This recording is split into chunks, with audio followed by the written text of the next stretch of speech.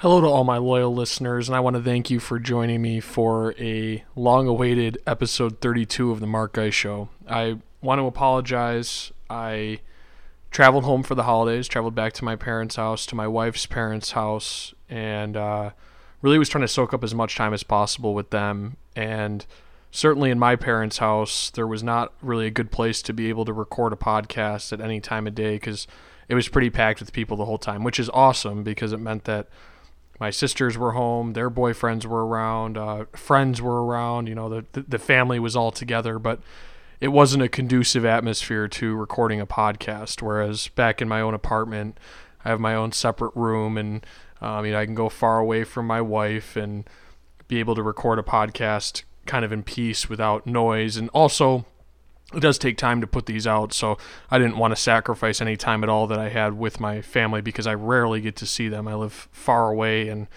this was the only time I got back briefly back in March. My wife and I did a vow renewal. It was kind of our version of a wedding, but I flew in on a Friday. I was at my parents' house for a couple hours total, and I flew back out on the Sunday, so that didn't really count as a visit home. I never even got to my wife's house.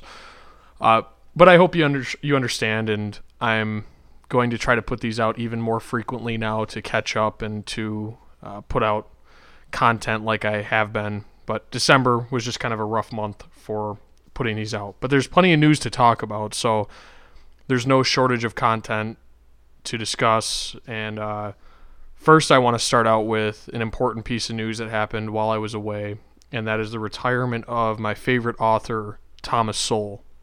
And I reference Sowell quite a bit on this podcast because he's written so much, and virtually any topic that you bring up, any topic that really there's been a debate about within American society, he's written something about it. And I haven't read everything that he's written, but I'm getting closer and closer. I did get quite a few of his books for Christmas this year, right before he retired. So I will be getting closer and closer to having read everything that he's written. But I've read his major works, and I've read probably 12 to 15 or so of his books, and among those 12 to 15 are probably all of his most famous and well-known and easiest to find books. But I did want to give him some recognition here and implore you to please read a lot of what he has put out there, because I think he does such a great job of bringing basic economic analysis to the hands of every American, regardless of if you had any economic training whatsoever, or regardless of how much you know about history.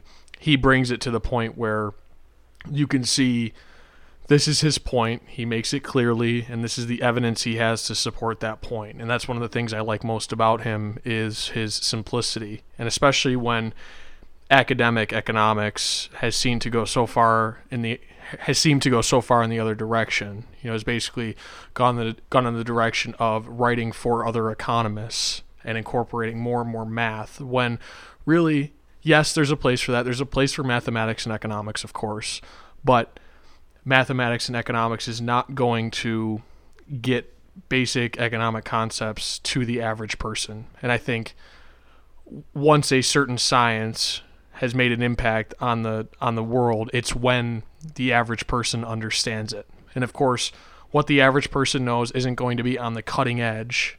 It's not going to be the newest and the most state-of-the-art thing that science has put out there. But I think what Sowell has done such a good job of is getting those messages out to the public, and also to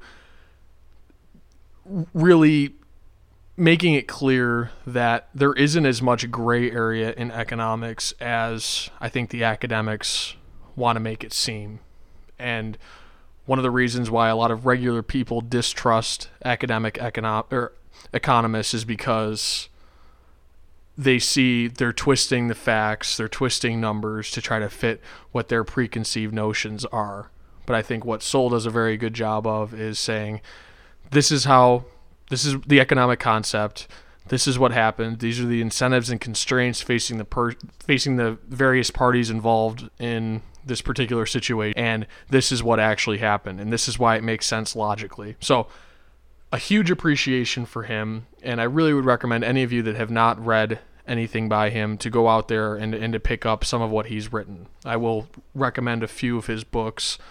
I think Basic Economics may be the best in terms of what I was just talking about, bringing basic economics concepts to the average person. I think that book does a tremendous job. That book is longer. I believe it's 500 or 600 pages long, but it's a quick read. It's a quick 500 or 600 pages. It's not dense.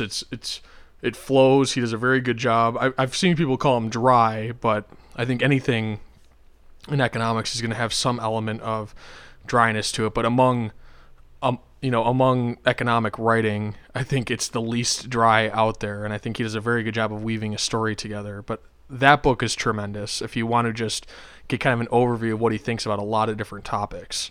Possibly my favorite book by him, because this is an issue that I'm fascinated with. It's the United States and all the various ethnic and cultural groups that came to the United States and the development of those different cultures and how we kind of all came together into one country and into one general American culture.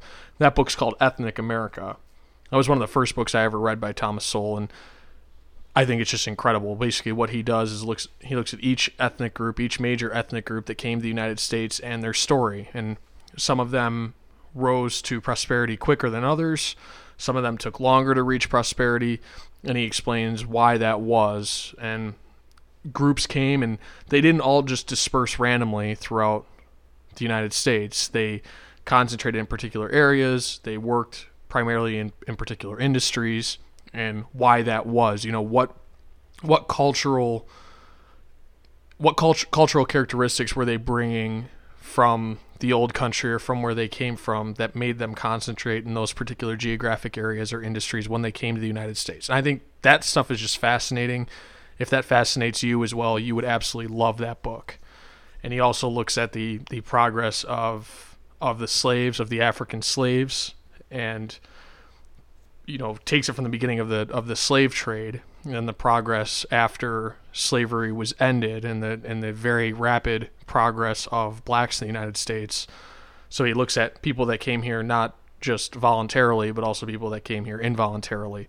And I think he just does a great job. I think that's probably my favorite book if you were to ask me. A lot of Thomas Sowell fans wouldn't say that because it's not necessarily economic in nature, the book. He does bring a lot of economic type analysis to that book, of course, because that's what he does. That's how his mind works, but it's not really economic at its core, really, the analysis. But that's another book I would certainly recommend. Another one, and I think this is especially important today with the election we just saw, but it's called The Vision of the Anointed.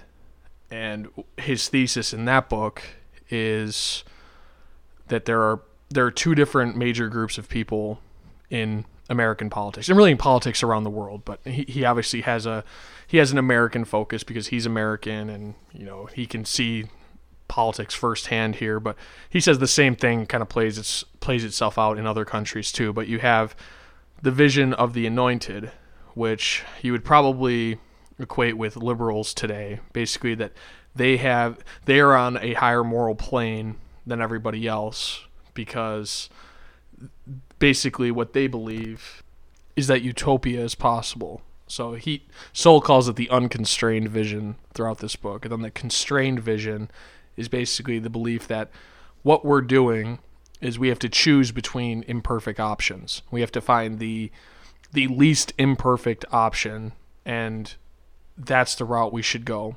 But the unconstrained vision basically believes that perfection is possible. And one of the characteristics of this vision is looking at the intended outcomes of a particular policy rather than the actual outcomes of that policy.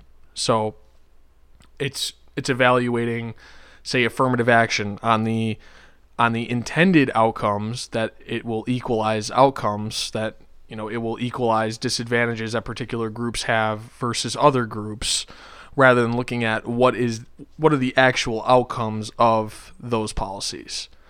And I think he does a great job of explaining why that is. Being able to put yourself on a different moral plane from everybody else lets you argue from that difference in moral plane. It makes you think, I'm fighting the good fight, so I can demonize my opponent. I can use ad hominem attacks. I can I can basically say I'm anointed. That's the vision of the anointed, whereas everybody else just has not been anointed yet.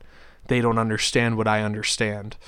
So I think that's a great book, especially in our current economic climate or in our current political climate, because you really saw throughout this campaign a fight between those two different visions. I'm not saying Donald Trump necessarily represents the constrained vision, but I think one of the big problems that a large portion of the American populace had with Hillary Clinton and her supporters was that they had the vision of the anointed, and they believed that utopia was possible. And I think a lot of people are starting to wake up, and they understand that it's not possible, that we need to choose between imperfect options. Everything is a trade-off, and that's how we need to approach decisions. How do we make the least bad decision, or the best decision will not be perfect. So those three books right there, I think, are probably my three biggest recommendations from the Thomas Sowell bibliography. So I wanted to give him a shout out and hopefully implore some of you to read some of what he's produced, because I think he's had a fantastically productive career and he's done a great service. And even if you disagree with him, even if you disagree with the conclusions that he reaches as a result of his analysis, I think you should at least respect him for taking a principled stand, I would say, or for being somebody that you can argue with based on the data. He really isn't. He's not somebody that will attack others using ad hominem types of attacks, and he does use data. So I think he's a worthy adversary even if you disagree with him. And I think it is worth reading. One of the big tweets I saw being passed around, and most of the reaction to it was negative, if I'm being completely fair, but it was from this writer Thor Benson. Kind of cool name, not cool analysis though. He said, Thomas Sowell is the favorite black guy of every white guy who wants to tell black people to shut up and work harder. Glad he's retiring.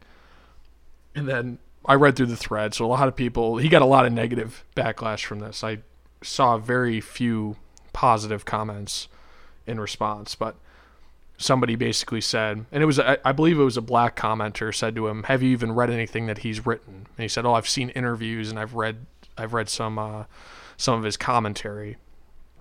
Read some of his opinion pieces, which are very short. They're nothing compared to his books. I've read his columns. They're nothing compared to his books. Columns inherently, you need to shorten it up, and basically you can't go into the type of analysis you can go into in a book. So it's not necessarily a fair representation of what somebody thinks. So that's his entire exposure to Thomas Sowell, and what a lot of other people have said, which, if we know anything by now, we should know that what people say about a person or about a person's work is not really necessarily reflective of that person's actual work. And he said he's never read a book that Thomas Sowell has written. So this is a big problem of mine with people having these kind of quick responses, and people rightfully blasted this Thor Benson character who writes, I believe, for The Atlantic and Vice, if I'm remembering correctly. I'm not going to go back and look, because it's those types of publications that he writes for. But just his quote shows basically no nuance whatsoever into what Thomas Sowell actually says. And if you actually read what he says, I was talking about this with my sister's boyfriend, because he's the one that saw this first. I didn't see this till later. But if you read what Sowell writes about black Americans, is he talks about how it's probably the most rapid and impressive rise for a people ever, at least among the people that he's ever researched, the groups of people that he's researched, coming up from slavery, where the vast majority of blacks coming out of slavery were illiterate, to within 100 years, rapidly approaching white Americans in terms of income and in terms of outcomes. And of course, since the Great Society programs of Lyndon Johnson, things have deteriorated. So if we're looking at, strictly from the mid-1960s to today, yes, it has not been a rapid rise, but that's one of Sowell's favorite points to make, is just about how impressive the rise of black people has been in the United States. and how there is something to be said for the United States that it enabled a group to rise that quickly. And it also says a lot about the group of people being a resilient group of people. So just the quote in and of itself shows absolutely no awareness for what Sowell actually writes. And if anybody out there thinks this way about Thomas Sowell, please read what he writes and at least disagree with him on an actual factual basis. Don't use hearsay and this type of analysis to argue somebody you disagree with. And the same thing for people on the far left. I try to do that with Capital in the 21st Century when I did that podcast, basically saying why I disagree with him. But I tried to get his point across clearly. I wasn't trying to argue with a falsehood. I tried to present his entire argument and then attack his actual argument, not just what other people have said about Piketty's work. So for those of you on the other side, don't do that to people kind of in the libertarian, I guess Thomas Sowell you'd more call it conservative. I think a lot of libertarians are certainly sympathetic with him, especially on economic issues. I'll be the first to admit I don't agree with Sowell on everything. But just because I don't agree with him on everything doesn't mean that he can't still be my favorite author. So I would implore those of you on the far left that disagree with a lot of what Sowell writes, disagree with it on the actual, or disagree with the actual arguments that he makes, not just hearsay that other people have said. Another thing I wanted to discuss on this podcast is Finland's universal basic income that just started January 1st. So it's a small sample size of the Finnish population, and they're handing out 560 euros, which is about $600 right now. The euro and dollar are pretty close to parity. And it's a sample of, I believe, I'm just going to confirm this, I believe 2,000 randomly picked citizens. It's a 2-year trial, and the Finnish government is handing them out 560 euros, and this is regardless of whatever income is earned by people in the private sector or in their jobs or however else they earn money. They will receive 560 euros a month from taxpayers regardless. And this is an idea that's picked up a lot of steam, of course, on the left. This is something that would fly very well with the left, guaranteeing everybody a certain level of income. But libertarians as well have supported the universal basic income idea. I know that Charles Murray came out in support of it. A lot of people are coming out in support of it on a utilitarian platform, basically saying that this is more efficient than our current system where there are a bunch of different agencies and everybody's got to apply for all the different types of aid, and there are all these bureaucrats, and there's all this red tape and everything, and that makes it more expensive than just handing the money directly to people regardless of income or anything. Negative income tax, which is a very similar idea, was advocated by Milton Friedman. So this idea has been out there for a while. A lot of countries in Europe have been proposing it. It hasn't happened yet anywhere, and this is the first instance, at least to my knowledge, of this actually happening. And of course, like I said before, it's only 2,000 people, so it's a small sample. It's a trial, but I do assume that this will go forward, that more and more people will be incorporated, that basically people in a democracy will vote this in because they believe that they're going to get more than they're putting in. At least, a majority of people will feel that way. And the ideals behind it, I think, are in the right place. I've tried to say that about the left in many instances. I think they do, for the most part, want to help people, and they think that a universal basic income will help people. I don't think it will. I don't advocate for it on this utilitarian platform. Now, if I had to choose between one or the other, if I had to choose between our current welfare state and some sort of universal basic income, if universal basic income is cheaper and I had to choose between those two with a gun to my head, I would choose the universal basic income. I think removing red tape is good. I think removing bureaucracy is good. But I don't think we should be evaluating, or we should be approaching this issue that way. It's not like Donald Trump versus Hillary Clinton. And I've said the same thing, with a gun to my head, I would prefer Trump over Clinton. But that's because those are our only two options. I don't think it's that way with the welfare debate. I believe that we can move toward liberty without having to implement a whole new universal basic income. Because I think what will happen with the universal basic income is it will spiral out of control. And people will continually vote for a higher threshold for a higher universal basic income. And I think it'll make more people than ever dependent on the government for what they see as being their livelihood. So I think it's a very slippery slope. Now, if it was just at a point in time, which one would I prefer? Probably I would prefer the universal basic income over the current welfare state. But I believe that the universal basic income has the ability to spiral out of control far faster than the welfare state would be able to. So this is going to be something that we have to monitor.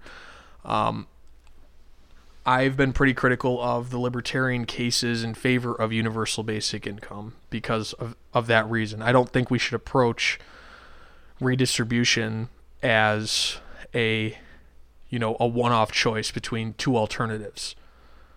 I think we need to approach it as what is the easiest to whittle away at. And I think universal basic income, once instituted, would be impossible to ever get rid of. At least I think with the welfare state as it currently is, there's fat around the edges that you can attack and hopefully move us away from that. Whereas universal basic income, that's the system. How are you going to whittle away universal basic income? It now becomes that or nothing. You can maybe reduce the benefits, but I think once that idea is put out there, once it's in place, it's going to continually approach higher and higher levels. So I think this is something in the United States we should be scared of. I know Canada has become more and more sympathetic to this type of idea. I know Ontario floated a similar idea. I don't believe it ever got out of the legislature. I think it's still buried somewhere and it hasn't passed. But now that Finland's doing this, it actually is happening. This is not just hypothetical anymore, not just theoretical anymore. So this is going to be something to monitor, and it'll be interesting to see how Finland frames it.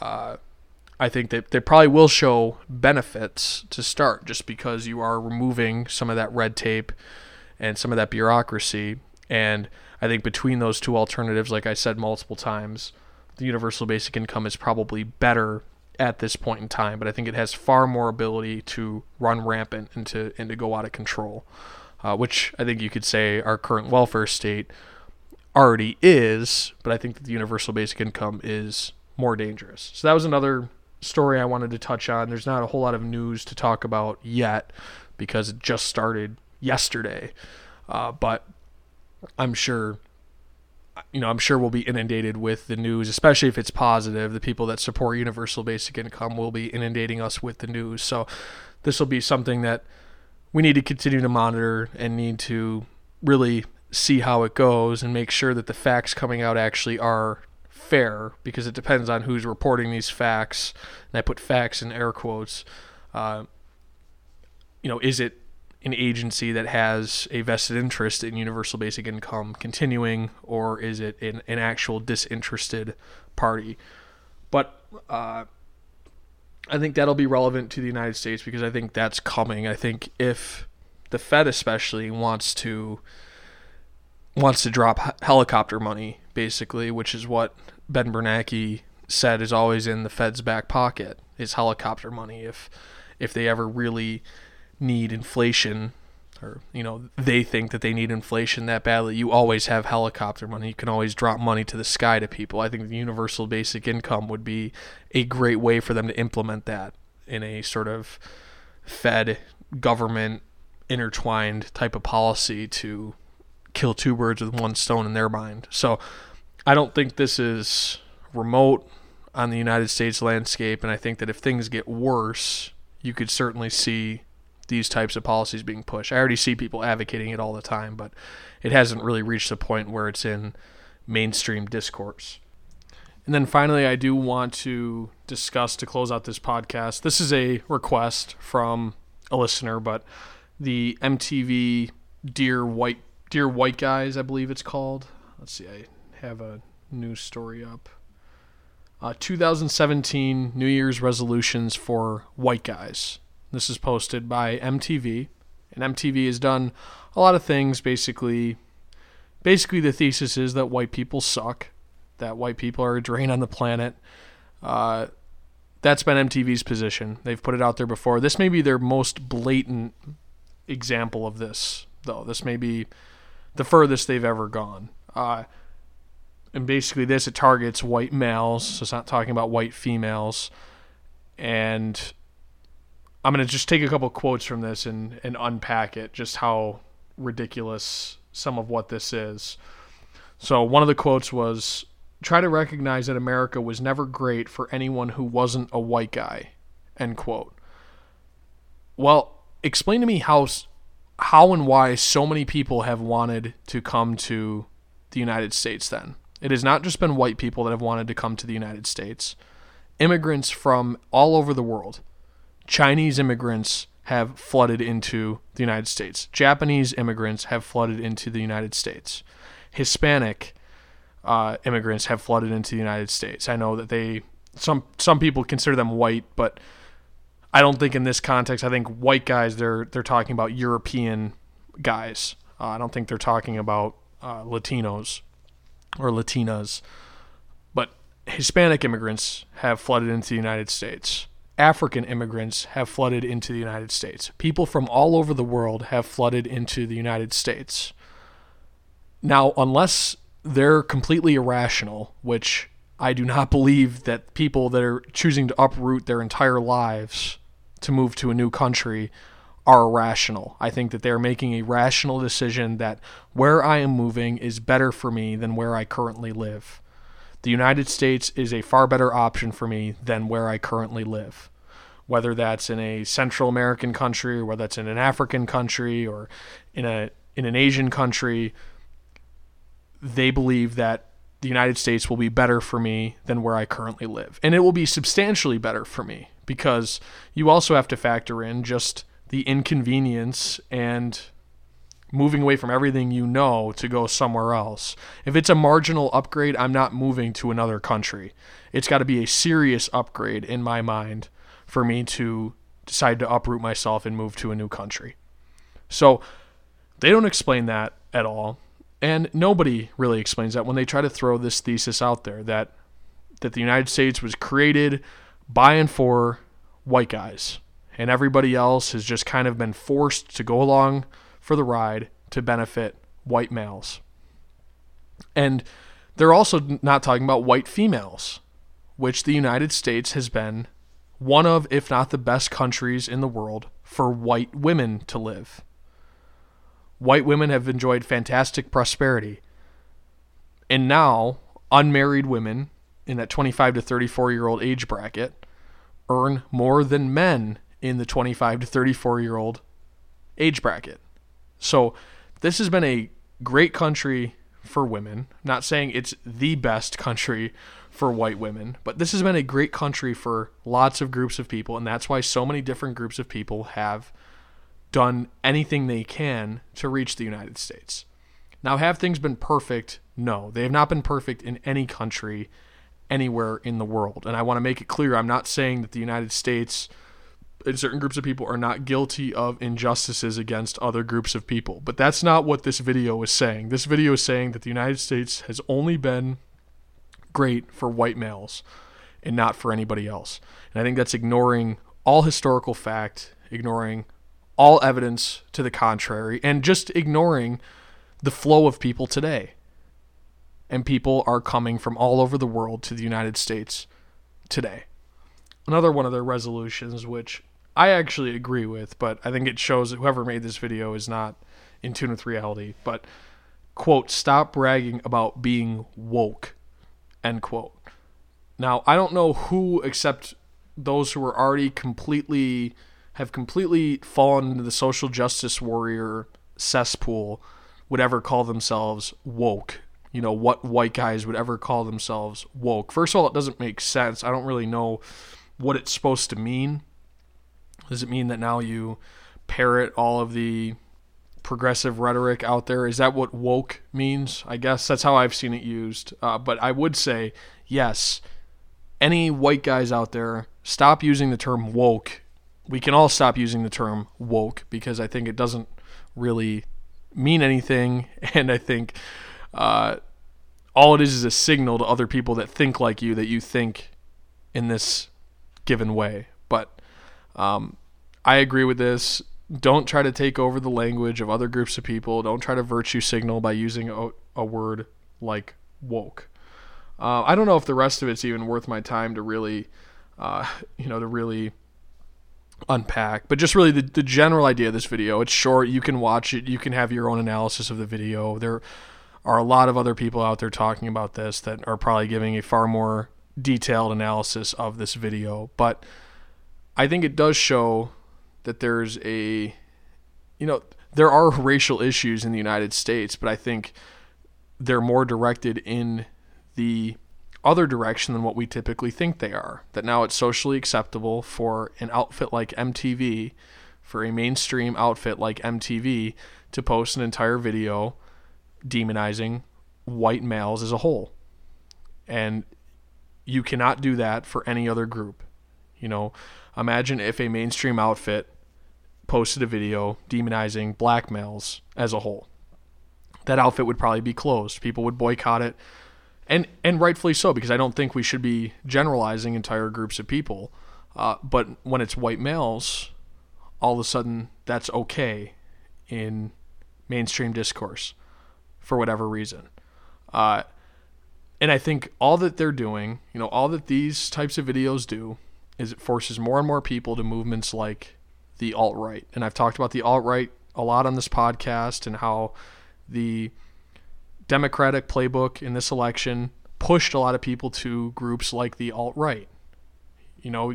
That kind of bunker mentality where now people think, well, everybody dislikes me, or the majority of people dislike me because I'm a white male, so I'm going to go join a group that says being a white male is okay. Being a white male is a good thing. And that's one of the tenets, I guess, of the alt-right. They push it far further than that, but they're going to join a group that tells them that doesn't tell them you have something to be ashamed of because you're a white male. So that's why groups like the alt-right have sprung up and why they will continue to get stronger as long as this happens, until the people that support these kind of things finally realize, we shouldn't be doing what we ourselves criticize so much when it's done to other groups of people. We should not be demonizing white males as a whole, because we know how we would react if black females as a whole were being labeled in this way, we're being criticized in this way, that black females as a whole need to make certain New Year's resolutions because of things that they don't do, that maybe a very small percentage of that group does. All of a sudden now we need to apply it to all black females. I think that's deplorable just as much as doing the same thing to white males are. But of course, white males are an acceptable target currently. But I think they need to realize all they're going to do is continue to fuel these fringe groups on the far right, I guess you could call it. I don't really know where to put the alt-right on the political spectrum, but you're going to continue to fuel those kind of groups the more that you push this kind of rhetoric. And this is the furthest that I've seen MTV go. And other outfits have done it as well. But MTV, you would think, shouldn't be as politically motivated as some of these news sources online that clearly have an ideological bent. The Huffington Post, they're going to post things like that because they're appealing to a particular group of people that think a particular way. But MTV, you would think at least, of course this isn't how it is in reality, that they would want to adopt a more centrist, they wouldn't want to take political stands because they want to appeal to as many people as possible. But they're not doing that because it is seen as acceptable today to demonize an entire group of white males, and you saw it after the election as well, saying that Donald Trump was only elected because white males towed the line, that they voted their own kind, and that was why Donald Trump won, when I don't think the actual result could be any further from the truth, but that was how it was framed. So until this is no longer seen as acceptable, you're going to continue to fuel fringe groups on the right. like the alt-right. And all it's going to do is continue to polarize on either side. And it's going to be a continued one-upmanship, because when you feel that bunker mentality, it's like a father with a rebellious daughter that he doesn't like her boyfriend. Her boyfriend, for whatever reason, he drives a motorcycle, or he's older than her, or he drinks, or whatever. The more that the father freaks out about it, the more that rebellious daughter will dig in, because she sees now her and her boyfriend as being under attack.